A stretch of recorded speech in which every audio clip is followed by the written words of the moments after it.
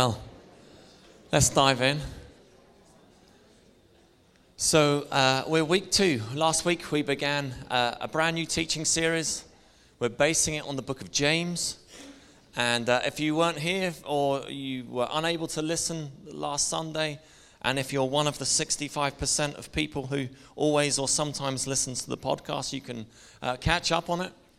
And for the person who's the volume levels is a bit low on the podcast. We're seeking to raise it's sorted, so you can walk and talk, you can walk and listen to the podcast. Whoever that was, we're listening to you. We're listening to the people.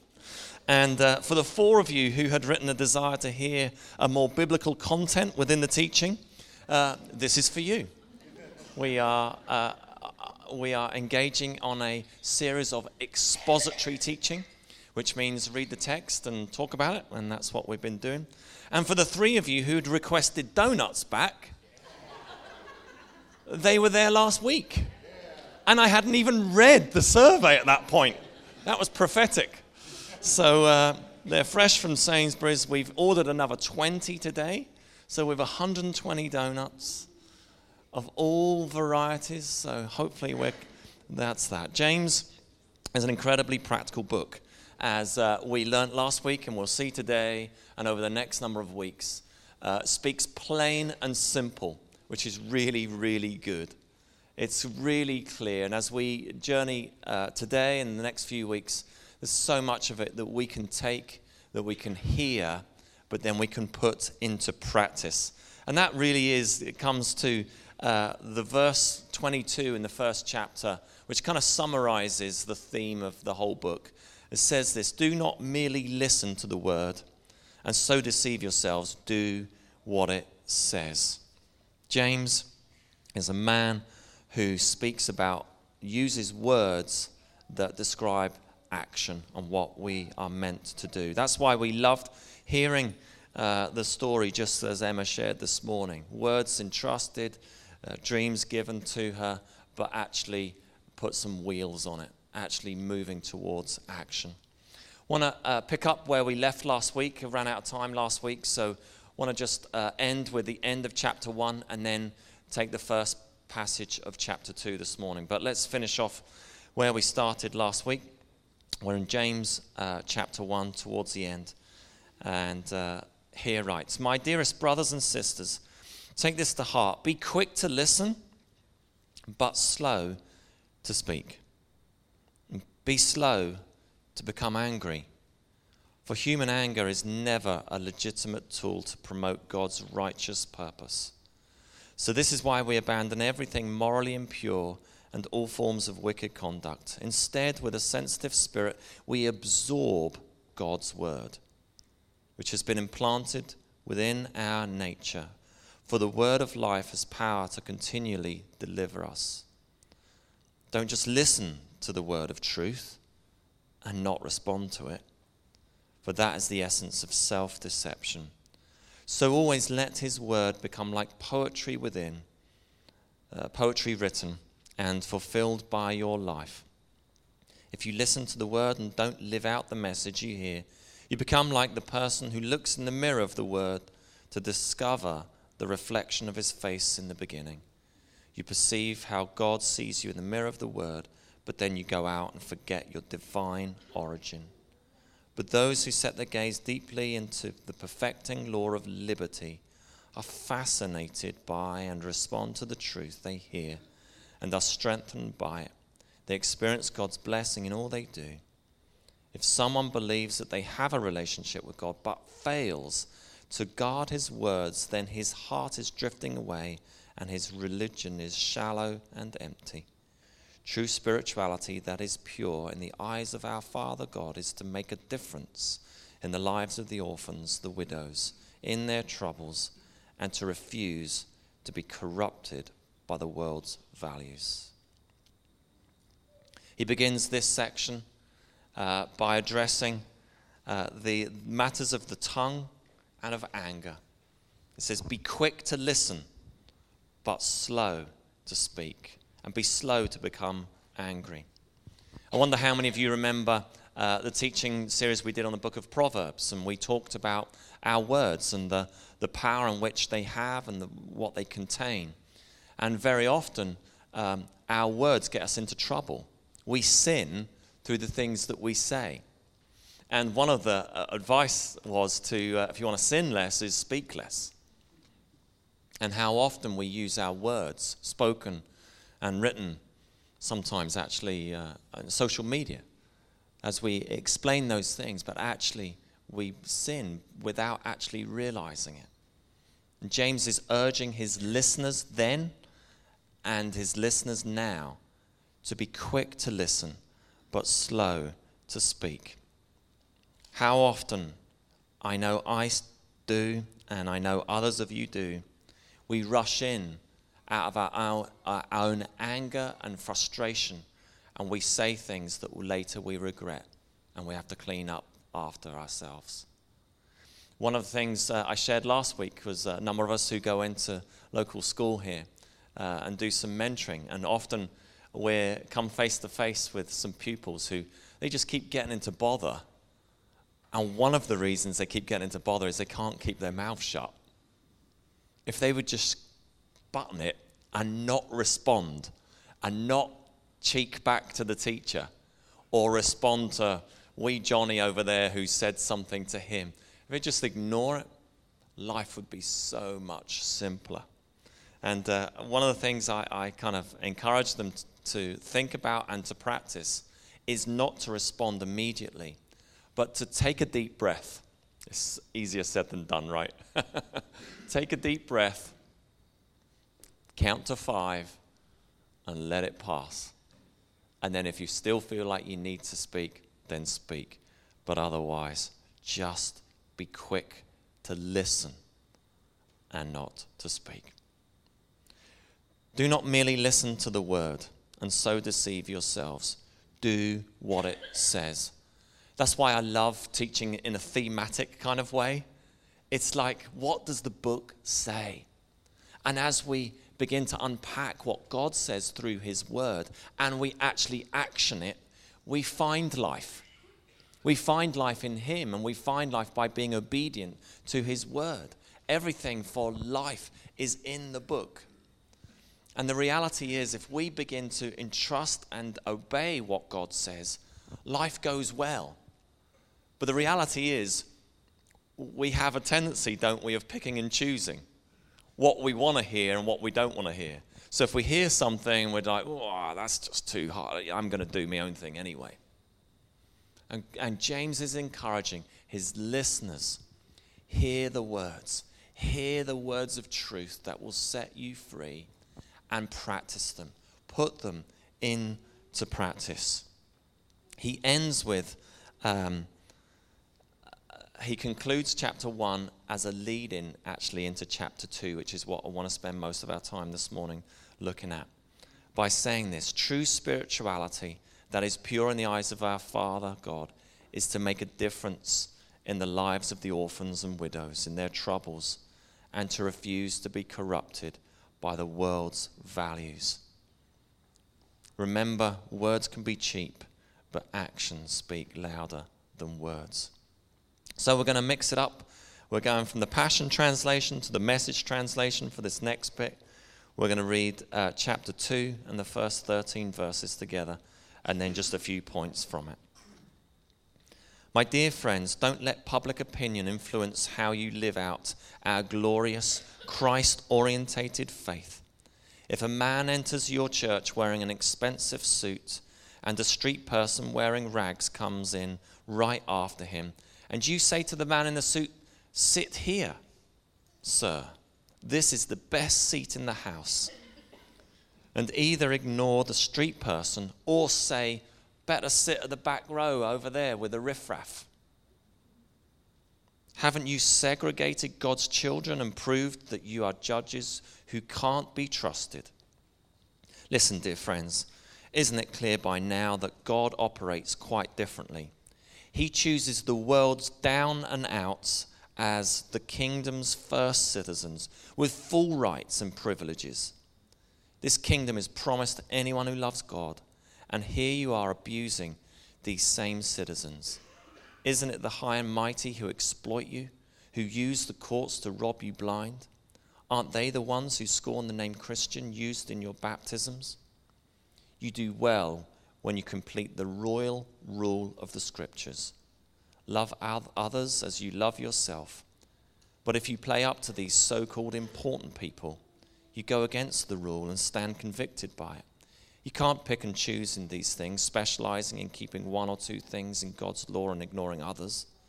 The same God who said, don't commit adultery, also said, don't murder. If you don't commit adultery but go ahead and murder, do you think your non-adultery will cancel out your murder? No, you're a murderer, period. Talk and act like a person expecting to be judged by the rule that sets us free. For if you refuse to act kindly, you can hardly expect to be treated kindly. Kind mercy wins over harsh judgment every time. James begins this next chapter off the back of concluding the first chapter. It says, don't let public opinion, don't let the words or the world's beliefs and structures and opinions and thoughts influence how you live out your Christ-orientated faith. Bam! No messing about. Don't be influenced by the world and what the world says and what the world dictates. And James then begins to use this brilliant example of wealth and poverty as what the world treats or thinks about wealth and riches and what the world speaks about poverty and the poor. Uses it absolutely brilliant, and he uses this example, and we can use it here today. If a fine, rich-looking man walks in wearing a suit, don't give them the best seat in the house. Like, being honest with you, if someone walked into church wearing an expensive suit, into our church, we'd probably make them sit at the back. But in this story that he uses, it's like the distinction between the two. We cannot treat people in that regard unfairly. In fact, let me tell you just a brief story. Janet, where's my friend Janet? She's going to do this. Oh, she's done this. I can't actually. Oh, she's there. She's kind of doing this. So Janet, I overhear, Janet's part of our Thursday morning life group with the women down in the venue. And I just happen to sometimes breeze in and out of the room. Usually I need the toilet or to make myself a cup of tea and kind of interrupt their group. But I walked in one Thursday morning a few weeks ago to this raucous laughter. I thought, oh my goodness, what have I done now?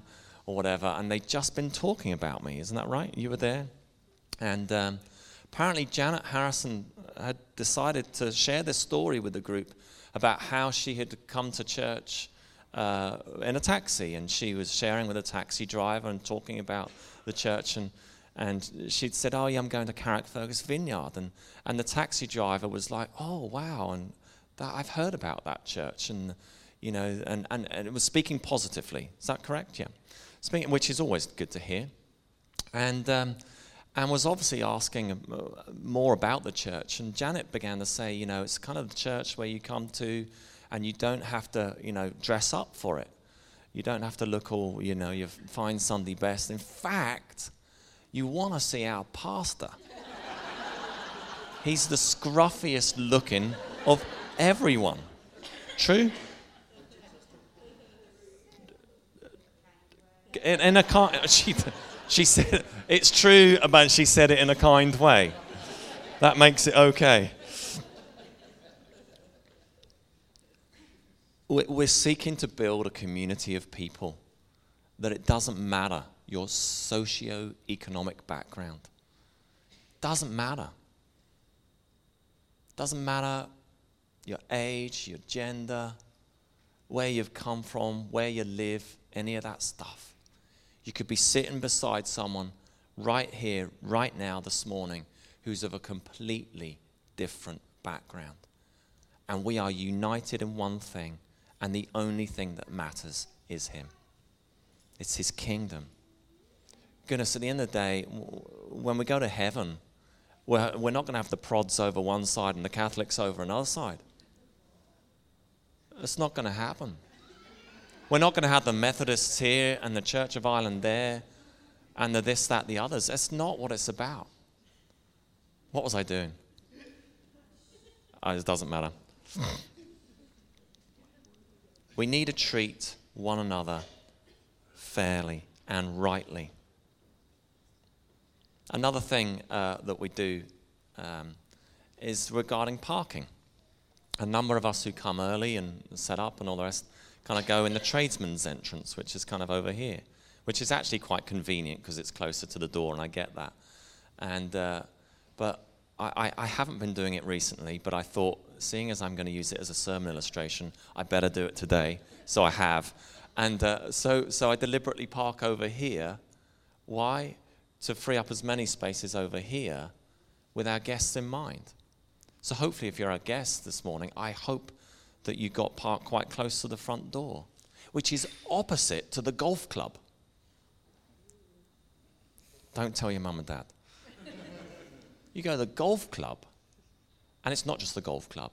It's other places that have the placards, president, captain, honorary secretary, and all those other things, and they're the closest to the front door.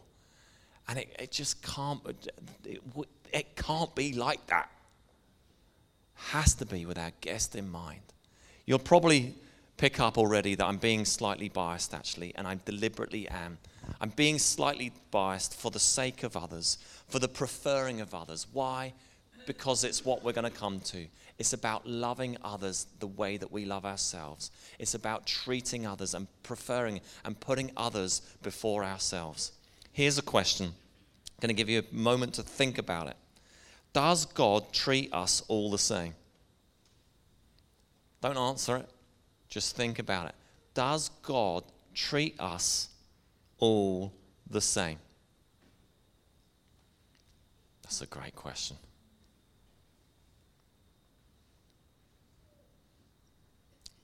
I kind of feel like yes and no. Yes, we're made in his image. We're dearly loved. We're adopted into his family. We're heirs and co-heirs in Christ.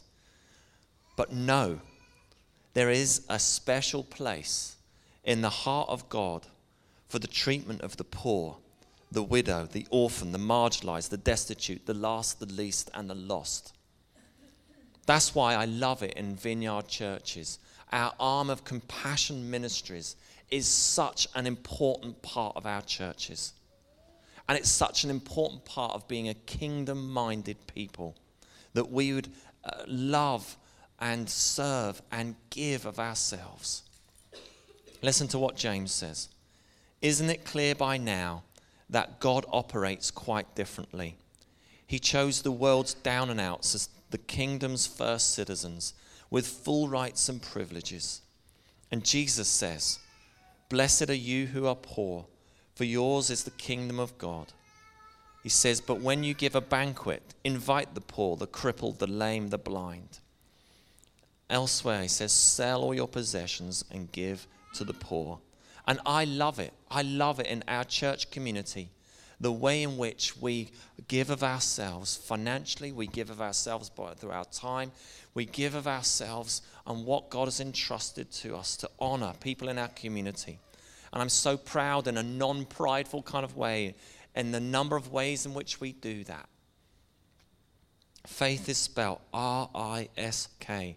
Faith is exercised through our deeds, through what we do, not just what we say. And we're going to look at that next week as we look at faith and deeds. But we exercise our faith through the things in which we do.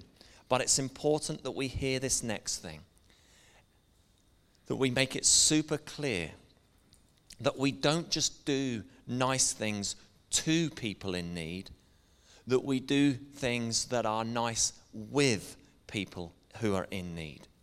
What do I mean? A couple of examples. A number of us before Christmas, we went and visited Belfast City Vineyard Church. And we went to visit one of their compassion ministry drop-in things that they do. I think it was, I can't remember what day it was. And they were operating something very similar to what we do every Friday when Malcolm and Elaine lead rest. And they basically had an open space at their offices in the very city centre of Belfast, and they had refreshments and drinks and tea and toast and bacon and tea and coffee and all the rest. And we walked in. There was about 12 of us, I think, and we went just to visit just a number of things that they do there. And we walked in, and the tea and the coffee was over one direction, and there was food over somewhere else, and there were sofas, much like what we do with the rest. And it was difficult for me to distinguish between who were the team doing this and who were the guests, the punters off the street who had come in need to just have a chat and have a drink and what have you. It was difficult for me to see the difference between the two. And what I loved was there was nobody actually serving the people who are coming in. It was a free-for-all. So you didn't know actually kind of who was in charge, kind of an us and them sort of thing. One of the things we loved about last year was on Christmas Day, we had Christmas dinner at Oni's Pub, as many of you will know that. We had 41 guests come, which was wonderful. And I think there was a team of maybe about 12 of us who came. And I found it, I'll be honest with you, a little bit of a struggle to kind of not create this kind of feeling as an us and them type thing.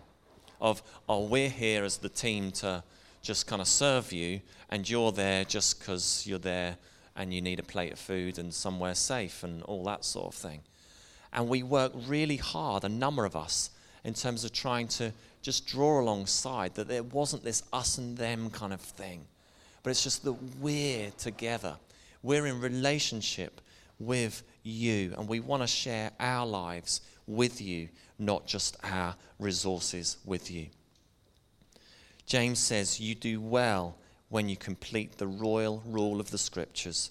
Love others as you love yourself.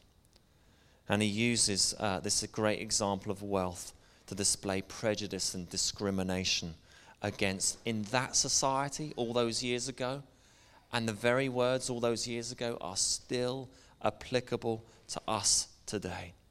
We must not play up to these so-called important people. You go against the rule and stand convicted by it. We, God's people, are called to love one another as we love ourselves. He concludes this writing, says, talk and act like a person expected to be judged by the rule that sets us free. For if you refuse to act kindly, you can hardly expect to be treated kindly. Kind mercy wins over harsh judgment every time. I love it. I love reading this. Some parts of the Bible are difficult to understand, but this part of the Bible is pretty simple. It says it plain and simple. We don't need a degree in theology. Some Bible commentaries would be really helpful. Understanding it in the original Greek would probably go further. But this is plain and simple for all of us to read and all of us to understand, but not just to read and understand, but to apply. Talk and act like a person who love other people in the same way they love themselves. If you refuse to be kind, then don't expect to be treated kindly. Kindness wins and trumps judgment. We're about to land, and then we're going to worship and pray. Ask the person on the street what they think of Christians. I wonder what they're going to say. There'll be a whole mixed bag of comments, depending on lots of different things. But sadly, there will be some whose response to that question will be judgmental hypocrites.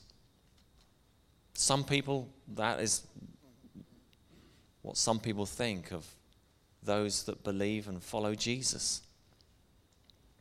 Where did we go wrong? What happened? I wonder if it lies in the way in which we see ourselves. Perhaps we don't love others like ourselves because we have failed to understand how God sees us. Chantal and I had a conversation with someone in our community during the week, And we were talking about this very verse. We're called to love others as we love ourselves, but we need to love ourselves the way God loves us first. And if we don't see ourselves the way God sees us, then we're not going to be able to love in that right, godly way. God's kindness is intended to lead you to repentance. He is a merciful and kind, loving Father. And once we live under that truth and that posture, it changes us from the inside out.